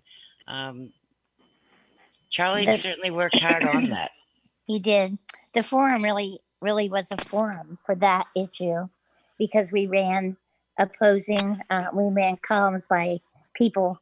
One person who was very, very much in opposition, and one who was very much in favor. That was Rob Hill. And the columns really spoke for themselves. Rob's column was so much Rob and made such a great case for the affiliate's existence. And the other column was just kind of bigotry disguised as English language. And the columns really spoke for themselves. And that's really what the Brill Forum, that was the goal of the magazine at that point anyway, was to present all sides of an issue and let people in ACB make up their mind. And fortunately, ACB made the right decision. Penny, Hey, I'm back. Pat has his hand raised. Sure. Terry, going back to Charlie and some of the stories, one of the stories, but I can't remember the entire story, it dealt with one of his guide dogs that I think he had to retire. One of the dogs that maybe didn't work out, and he had found that the dog was, I don't know, was not being kept well or whatever, and he rescued one of his guide dogs. Do you remember that story? I did not hear that when he told it at a Maryland State Convention, but it's one of the conventions that I missed. But apparently his dog, she didn't work out, and he discovered that she was in a shelter, and he rescued her and got her back. Found her a good home. Yeah. As I recall, he saw her. They had promised that they were going to take good care of the dog, and the dog was locked behind a fence or something like that. And then he found, and man, I think that was one of the times that I saw him at his angriest. When the dog wasn't working out as a guide, he wanted to make sure the dog got a home. He was promised that, and they just didn't do it. And man, he got that dog back and made sure he got a good home. He had such compassion for his animals. All the dogs that Charlie had. I think my favorite was Mason. Me too. No, Rosie was my favorite, but that was the first one they ever met. You have another hand raised when Pat's done. So Okay. Food or ate, what was it, or something like that, or whatever. Mason had her own personality, and she was an interesting character. Sheila, we have another hand just up. Yes, Regina, you may unmute. Okay, two questions. Can anybody tell me how old Mr. Crawford was? And since you played the tape the other day of Jonathan Mosen, had you tried to contact him, Terry? The first question is Charlie turned 73 this past August 28th. I know Susan is hoping to have a celebration of his life on his birthday next year. We'll have more details on that somewhere in the future. I'm sorry, I didn't catch your second question. Jonathan. I think that Jonathan saw the announcement, which was circulated all over all kinds of blindness and AC. What is it? And he put together that wonderful tribute within hours because it aired the following day after Charlie had passed away. And it is a wonderful tribute. Oh, okay. So okay. All right. Okay, somebody that has a phone number, 615, you may unmute. Area code 615. Hi. Hello. Hello. This is Carol Francisco from Nashville, and I did not know Charlie very well, but I know one of the things he also was interested in that I wish hadn't fallen apart. There was a group in the 1980s that was called International Friendly Circle, which was a bilingual group of Spanish-speaking people, and I hope one of the things that ACB can continue perhaps to look at, and it's perhaps starting out with the Spanish-speaking group on the blind communities, is to work with some of our Spanish-speaking blind people. I know we met Charlie in 2004 in Pittsburgh, where my husband was a first-timer, and they had a great time talking about their lives in Puerto Rico. But another thing that some of your older members can also identify with, I know you remember this, Paul, when the NFB was demonstrating in front of the airports all the time, and they wanted blind people to be able to sit in the exit rows. And my first husband and I, B.H. Newman and I, had gone to the convention in Phoenix, and then we hung out with my parents for a while and went to the airport to get our plane back to Nashville. And I wasn't using my cane because I was walking with the parents, and my husband had enough sight to see where we were going. And all of a sudden we get paged at the airport, and it turned out that the airport people suddenly realized we were visually impaired, and they had seated us in the exit row, and they were all panicked, but how are we going to tell these blind people that we don't want them to sit in the exit row? And, my husband had to very calmly say, no, we're in the other organization. I think I need a badge or a button on my coat that says, we're the good guys, don't worry about us. So, yeah, that's what I do have, but I do want to suggest that we work a little harder with our Spanish-speaking blind people, because not all of them have good English like my husband has. And, that might be a resource of more members in some of our larger Hispanic populated states. But I know that was a concern that Charlie also had. So I thought I'd bring that up. Thank you. I absolutely agree with you. And I remember meeting, I think it was you. I'm quite certain it was your name rings a bell to me. When I spoke at the Tennessee convention back in around that time. Oh yes. And I'd forgotten about that. Yes. Yeah, because what I remember was us talking about putting the Braille Forum out in Spanish, which I had always thought would be a great idea, and Charlie was so behind that. And it was after Charlie had left, so it must be like 04 or 05 or something like that. Right. That we talked about it, and I brought it back to the president, and it just never went anywhere. And I always thought that was such a shame. because you folks had volunteered even to do the translation of it. Wow. Yeah, my husband I just offered thought to. that I was don't such a speak shame. Spanish, but So my I husband really offered hope to. that with this community call that you're doing now, and where we're looking for so much more inclusion now, I'm hoping that actually finally does take place. Mm-hmm. And I think you'd be a great advocate for it. Absolutely, yeah. I do too. Absolutely. Well, thank you. Thank you. That's all in your I think hands we right ought to have a talk one of these days, Terry, with people like you and me that attended conventions way back in the 70s, because they were totally different. You know, the young people that can't imagine life without computers and their iPhones and these kind of things, and how we thought my first convention was in Milwaukee in 71, because that's where I grew up. And you know, we had like 400 blind people, and I'd never seen that many blind people in one place, and everybody thought it was so wonderful. So yeah, I think sometimes people that are so frustrated and discouraged now need to kind of know where we came from. And I think that might be a topic. Gosh, I you think should that's a join really the great ACB idea. History Committee. I'm sorry? You should join the ACB History Committee. And then you can hear Well, from people let like me know you. about it, and I could perhaps contribute, yes. That would be wonderful. Well, you guys asked me a question, and what I can answer in the brief period that I had a chance to pop off is that I know Paul Edwards was obviously very instrumental, and apparently that there was some opposition and some people who raised some concerns about procedures not being properly followed, and Charlie was instrumental in providing support and the documentation that indeed, in fact, all of the requirements were met to affiliate and to have a place at the table. And I wish I could have gotten you guys some more information, but I'm sure, based upon what we're hearing today, that he advocated strong for the affiliate, and that's another thing that we can give thanks for.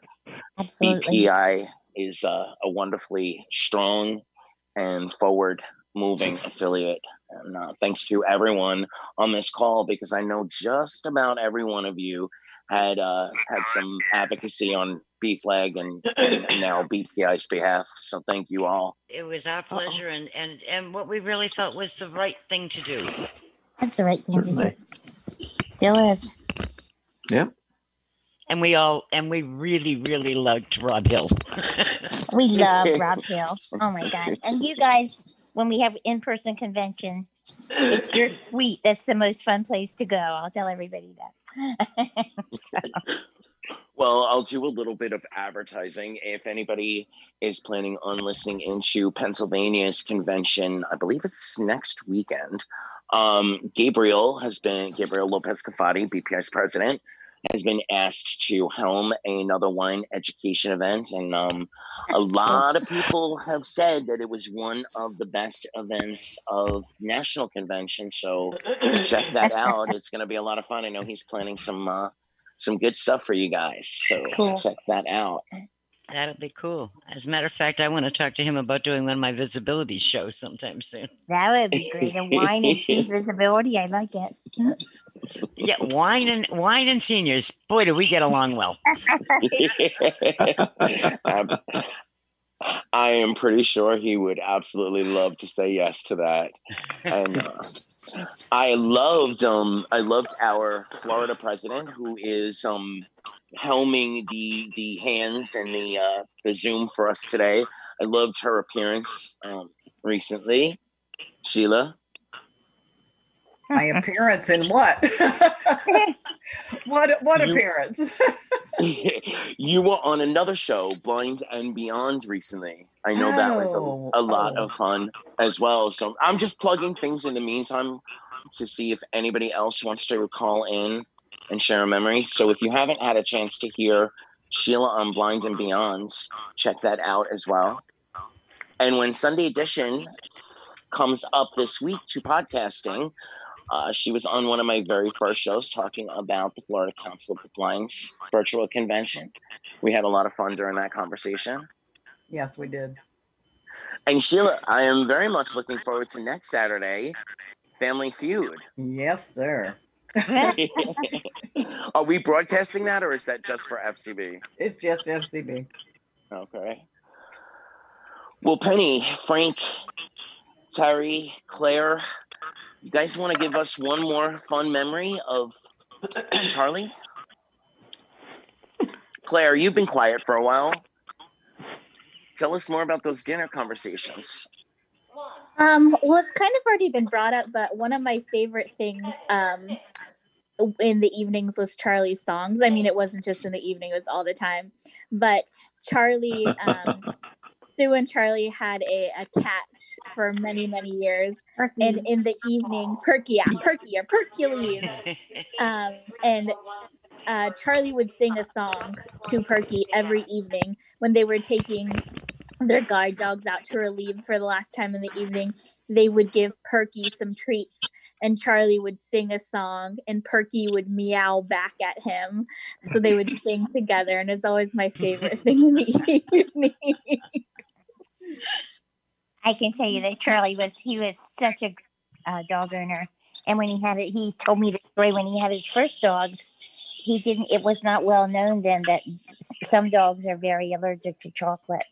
And he used to put a chocolate kiss in the bottom of the bowl so that when his guide dog ate all her food, she would find dessert at the bottom of the bowl. That's right. I remember that story. And then, of course, he learned that so cute. He learned that chocolate is bad, and he stopped doing that. But that was very sweet. That is really cute. Frank, can you give us another memory? Can you hear me? Yeah. We sure can. Yeah, you're on. Oh, Yeah, good. Okay. Yes. Well, it's been remarked accurately. I know that Charlie was wonderful to his dogs, but he went further than that. He was also wonderful to his cats, and oh my goodness. Talking about Alex? Alex, yes. Oh my goodness, yes. And I remember, I just feel that if Terry and I ever wanted to get a cat, we should leave it with them, with Charlie and Sue for 6 months, because they just, they just really, the cats were really great. There was Alex and Perky, right? Great cats, and Charlie was just great with all things. Way back when Charlie had a Maine Coon cat named Mr. Christian. And then Alex and Perky and Alex. Alex was a cool cat. Perky was like super cool, but Alex was a sweet cat. Happened to really like Frank. That's why Frank thinks of the cats. Perky came to live with, adopted them, even though they had 2 giant guide dogs. He was such a brave cat, and he talked. He was the kind of kitty that talks all the time. He was a really wonderful cat. They lost him this summer, I think, in late July, or maybe it was late June.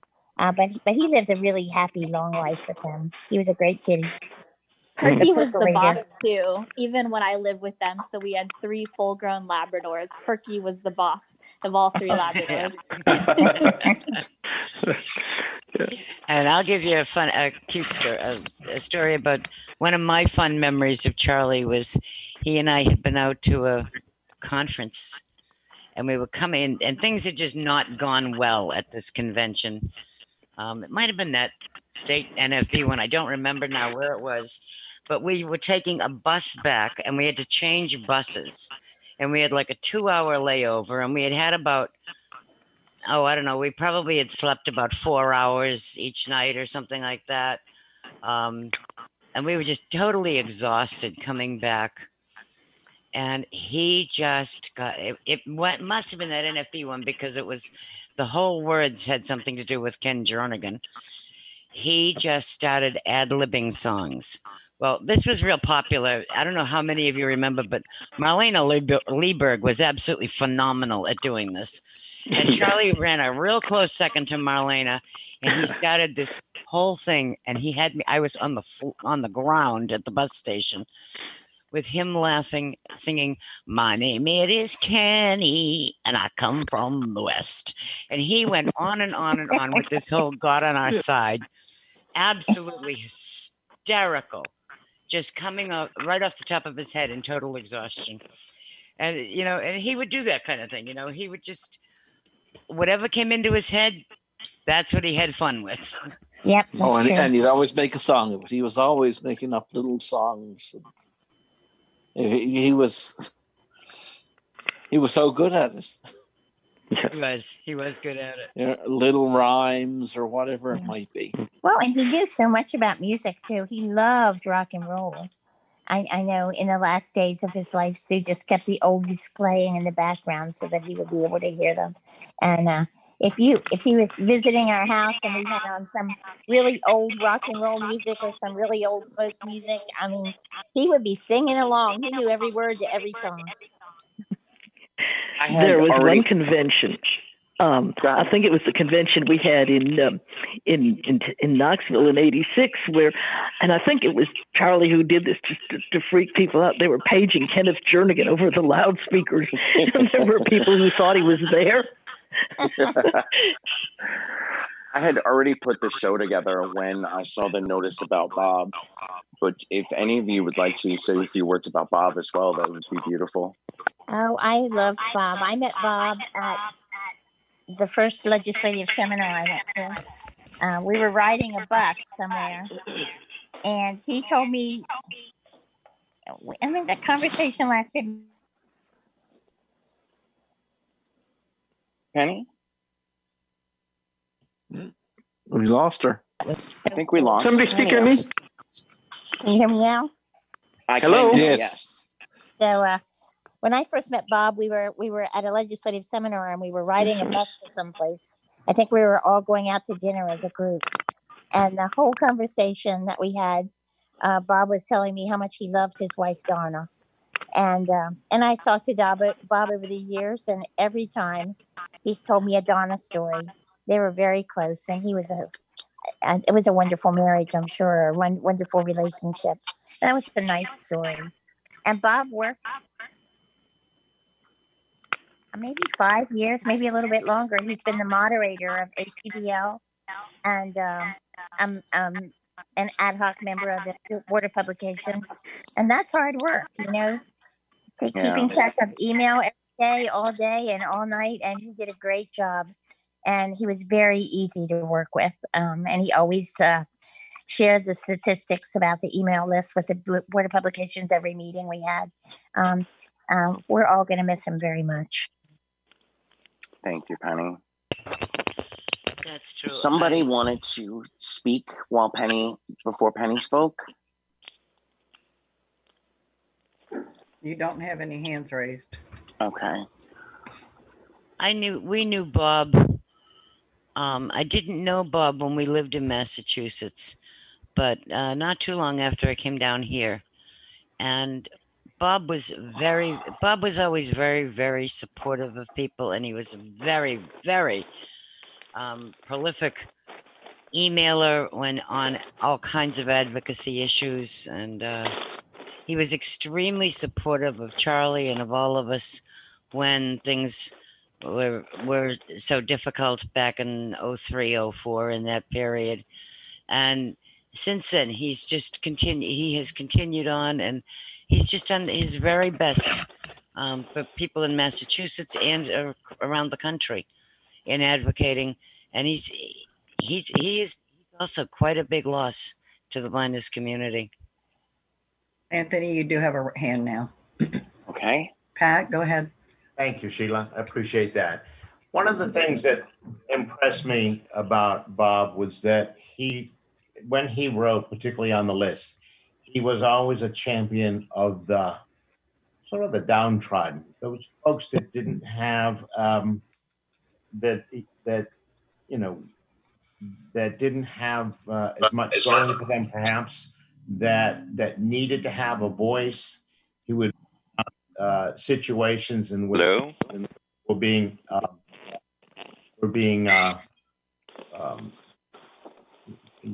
listened to, And so I always felt that he was, the voice of those that didn't have the voice for those who didn't have a voice. And I always thought he was fair and well reasoned, and he always added to the conversation. I had a lot of respect for him. I didn't know him personally, but just through his writing and what he had to say and how he had to say it, I felt that he had, he had the voices of a lot of people in his words, particularly on the list. He was a passionate believer in free speech. Really, Absolutely. I mean, if he didn't, even if he didn't agree with you, you still had every right to say what you thought. And he was, I mean, of course, he expected people to be civil, but you didn't have to agree with Bob to be Bob's friend or to have him stick up for you. Mm-hmm. Absolutely. Sheila, is there anyone else? No, sir. Not right now. And you've got about 4 minutes. I do. So I would like to reiterate something I said at the top of the show. September is Guide Dog Month, and ACB Voices, the blog, which has some really great material on it, also has some really fun guide dog stories, but we'd love to hear more, whether it be a cute picture or if you've got a great video or you want to take pen to paper, so to speak, or fingers to keys. Please send in some great stuff about your guide dogs, past or present, or you can even send us something in the voice of your guide dog. Talk about we'd love. And the best submissions, Deb Cook Lewis has promised to feature the best of the submissions on the next Juno report. So that should be a lot of fun. And if you haven't checked it out, it is at acbvoices.org. Please sign up and enjoy all the wonderful submissions. There's some great stuff from members about collecting, about advocacy experiences. Claire's got some articles up there about what she and Clark are working on. So check that out as well. I'll remind everybody again one more time that Paul Edwards is also going to do a tribute on Tuesday Topics to Charlie. So I hope everybody here will be there. And I'm going to give everybody an opportunity to give a final thought. And we'll go from Terry to Claire. Terry?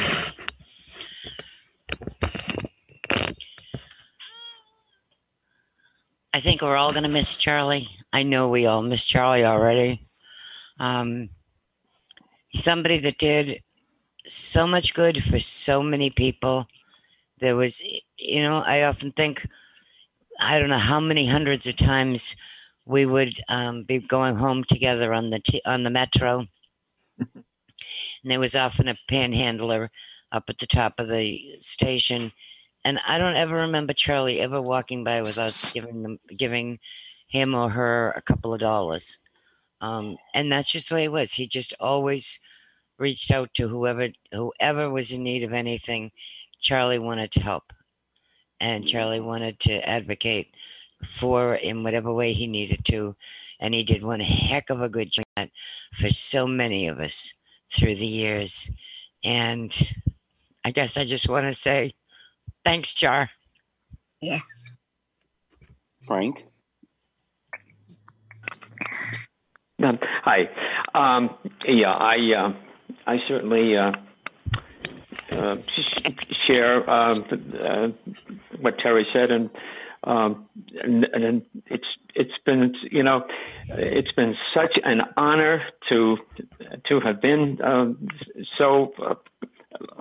to have known Charlie for so long, to have been a good friend, and he's of course going to be so missed, but it's an experience knowing somebody of the quality of Charlie, the decency, the commitment to trying to do the best for everyone and help them to have what they need. It's just been a great honor, and we should be very happy that we've had that privilege. Thank Anthony, you. you are about out of time, dear. Yeah. Claire, Penny, Terry, Frank, thank you so much for memorializing Charlie with us, and everybody who called in. Thank you so much for your stories. I'll be back again next Sunday, and everybody have a beautiful week. Rest in peace, Charlie, and our love goes out to Sue. Thank you so much for listening. Have a great week. Thank you. Thank you. Thank you. You've been listening to Sunday Edition with Anthony on ACB Radio Mainstream. For more information, questions, comments, feedback, suggestions, etc., please email celebrationac, that's the word celebration with the letters AC, at AOL.com. Look forward to hearing from you, and let's brunch again next Sunday.